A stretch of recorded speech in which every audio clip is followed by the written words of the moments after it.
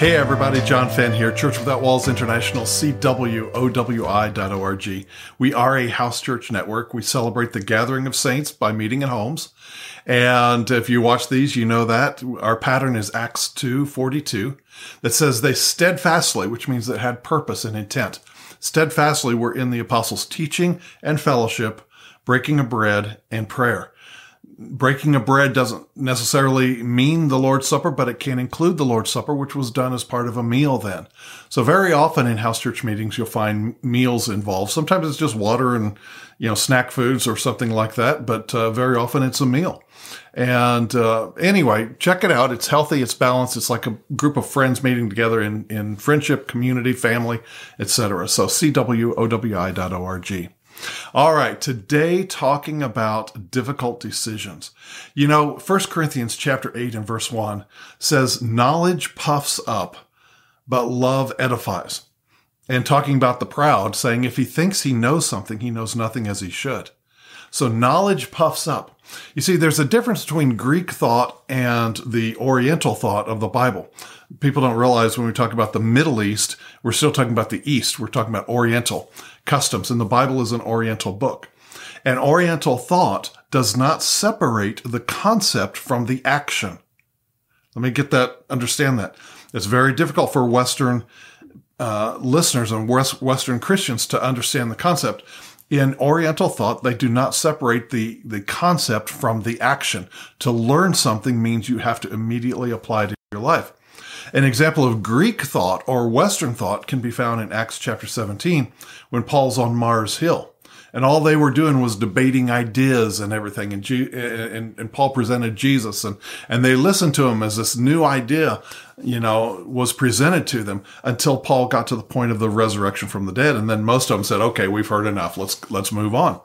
Greek thought just wants ears tickled. They just want knowledge. Greek thought is the type of thing where you have journals and journals of writings from different teachers who went, ooh, that was good. Ooh, what a wonderful revelation. Ooh, that was good. And you've got stacks and stacks of notes of that.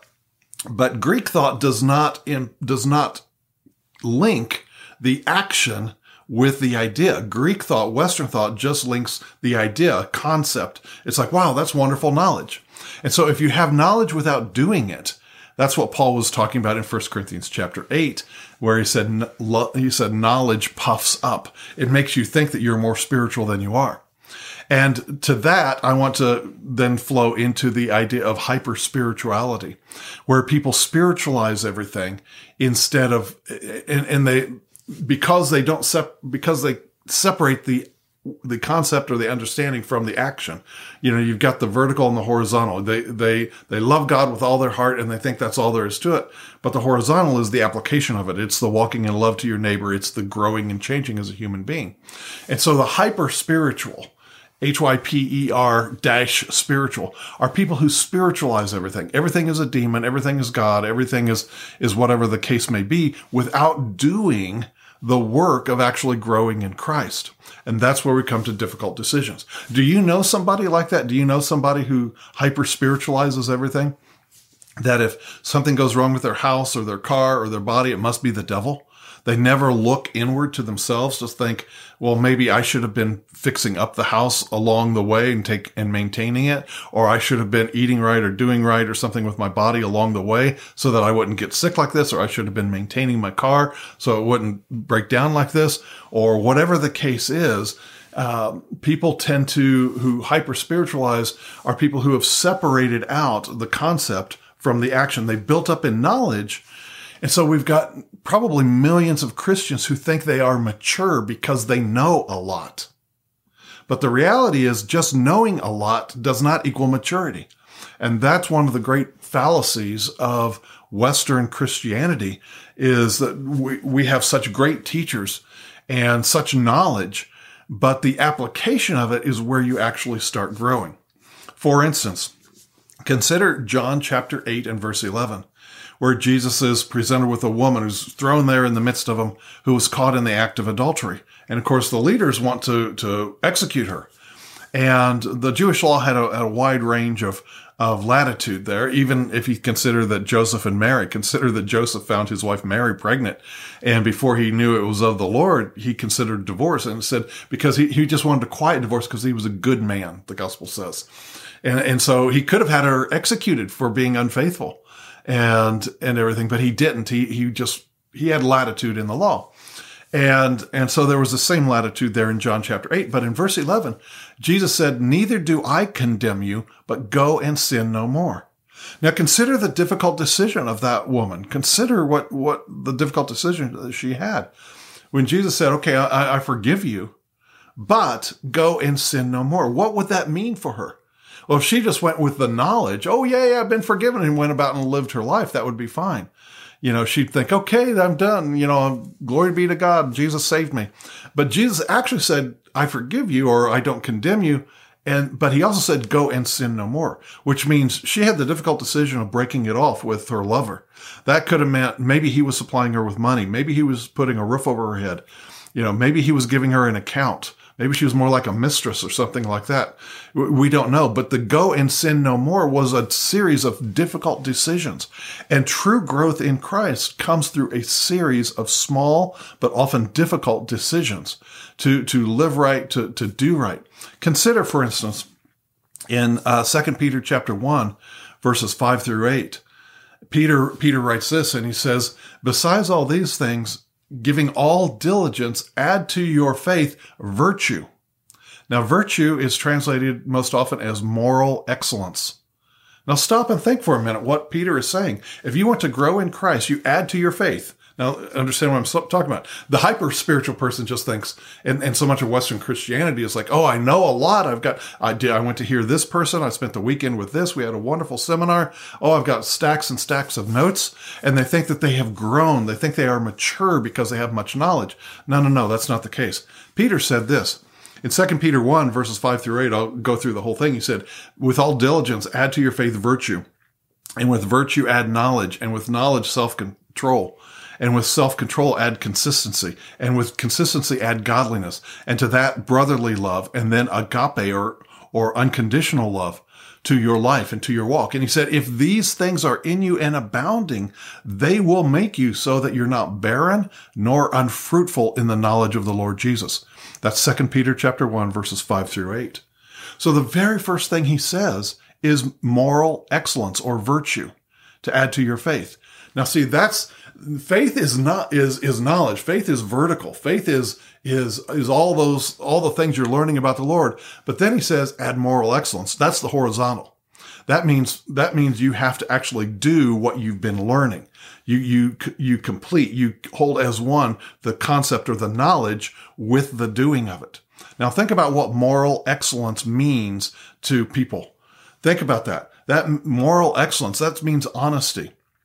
That means don't have secret sins somewhere, that you run off to every couple of weeks. That means admitting when you're wrong. So you're an employee. Instead of putting it off on somebody else, you actually admit it. Instead of telling a half truth and blaming something on somebody else, you say, "No, I'm guilty. I did it." Moral excellence. And he says, besides moral excellence, you add knowledge. That combination of adding faith, moral excellence, and knowledge together are what help grow a person. It lays the groundwork for growing. You're growing in the Lord. But then with that knowledge comes self-control. Think about what that means. Self-control means denying the flesh. Maybe it's food. Maybe it's gambling. Maybe it's something you view online. Maybe you spend all your time in one particular stream of the faith. Maybe you're just caught up in end times, or maybe you're caught up in prophecy, or maybe you're caught up in deliverance, or maybe you're caught up in whatever the case is. He's self-control. Get balance in everything. Be in moderation and self-control in all things. And then he says consistency. Patience or consistency. King James is the word patience, but the word patience in King James time, 400 years ago, and in the Greek as well, the word patience means to be consistent no matter what's going on around you. Patience is not hang in there, baby. Patience is a consistency all the way through. Well, if you're getting self-control, then gradually you're looking at a consistency in your life. And then that leads to a life of godliness where moral virtue and excellence and love and all of these things are coming together in your life. But go back to the difficult decisions. Consider, for instance, in Ephesians chapter 4, verse 25, where Paul said, put away lying. Speak the truth to everybody. Whoa, stop right there. A lot of people shade the truth and lie. Well, putting the knowledge to the application, to the horizontal, to their life. They may be great in faith, but they need to stop lying. Probably every one of us have run into quote unquote Christian business people who are dishonest. Have you ever run into those? So more than one person has told me if I see that little fish symbol on the side of a vehicle or in the business card or something like that, I run the other way because they've been burned by so-called Christians, but they get lied, taken advantage of, etc. There are many, many more great Christian businesses, don't get me wrong, but I think many of us have been burned by those who supposedly are upright and call themselves Christians, and then they turn out not to be. But consider we're still in Ephesians chapter 4. I think it's down in verse 25, 26. Paul says this, be angry, but don't sin. Don't let the sun go down on your wrath. Well, that's a tough one, isn't it? Some people want to hold on to a grudge. They want to use the silent treatment. But if you've got the faith, then you have to apply that. He goes on and he says in verse 26, 27, all the way through there, he says, let him that stole steal no more, but let him get a job so that he has something to give to others in need. Well, think about what the difficult decision that is. That the person who's used to being a thief and used to using his street smarts and everything else to get by, Paul says, here, you want to grow in Christ? Then go get a job. He says that to Timothy too in 1 Timothy 5. He talks about if you don't work, you don't eat. It's very simple. It's walking out the Christian faith is a series of small decisions to take responsibility for your life and see the things that vertically can now be applied horizontally. Growth in Christ comes through the knowing and the doing. It's not just the knowing only. Paul goes on to say in the end of Ephesians 4, he says, don't let corrupt communication come out of your mouth. Well, some people may have problems with cursing. I've known people like that. They have a habit of cursing, and the Lord starts dealing with them about cleaning up their speech. It could go on and on and on through there, where he says, be kind and be tenderhearted towards one another, forgive one another. All of these things are difficult, small decisions. And they come in other forms too. Years ago, Barb and I were part of a church, and we had lunch with a family and a family after church. And there were groups of us that got together after church on Sundays. It was kind of a regular thing. And, 10, 15, 20 people would get together, and we just somebody's house. And I said some things during that time to the hostess. And she was expressing her opinion about something in the church, and we agreed with her and didn't think anything of it. Well, a few days later, we learned that she had taken an issue with the pastor and with the church, and she used words that I had said out of context and used them against the pastor. Well, Barb and I were horrified, and Barb was part of that too. We were just talking in conversation, saying, well, we do this different and different things of that nature. But when the pastor found out about it, he was really hurt, and his wife. Well, here's the difficult decision. Do Barb and I just keep silent about it and we just go on and don't mention it? Or what did we do? Well, we immediately called the pastor up, asked to come over to their house, that we needed to apologize to them. They were gracious. They let us in. We sat in the living room. We apologized. We acknowledged we did wrong.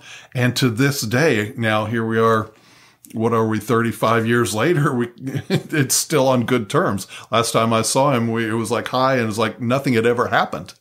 And it's a series of small decisions that you do what is right. So if you know somebody who's hyper spiritual, or maybe in the past you've been like that, and you just think knowledge, and I'm growing in the Lord, it's like, no. All you have is knowledge. Growing in the Lord comes by exercising, by doing the word, doing what you know to do. And that's a series of small decisions, but that's how you grow in Christ. What Peter said to close out here, what Peter said in 2 Peter chapter 1, verses 5 through 8, when you add to your faith moral excellence, and then you add knowledge, then you add self-control, then you add consistency, then you add godliness and brotherly love, and then agape love. He said, if these things are in you and abounding, then they will make you so that you're not barren nor unfruitful in the knowledge of the Lord Jesus. If these things, you don't just pass one and then forget it and move on to the next. All these things are concurrently, all these at the same time are working within you. And Paul and Peter says, they will make you so you're neither barren nor unfruitful. That is our destination. Do whatever it takes, do right, whatever it takes to grow in Christ. That's our goal. That's what we should be aiming for. All right, make the difficult decision. Do what's right. God bless.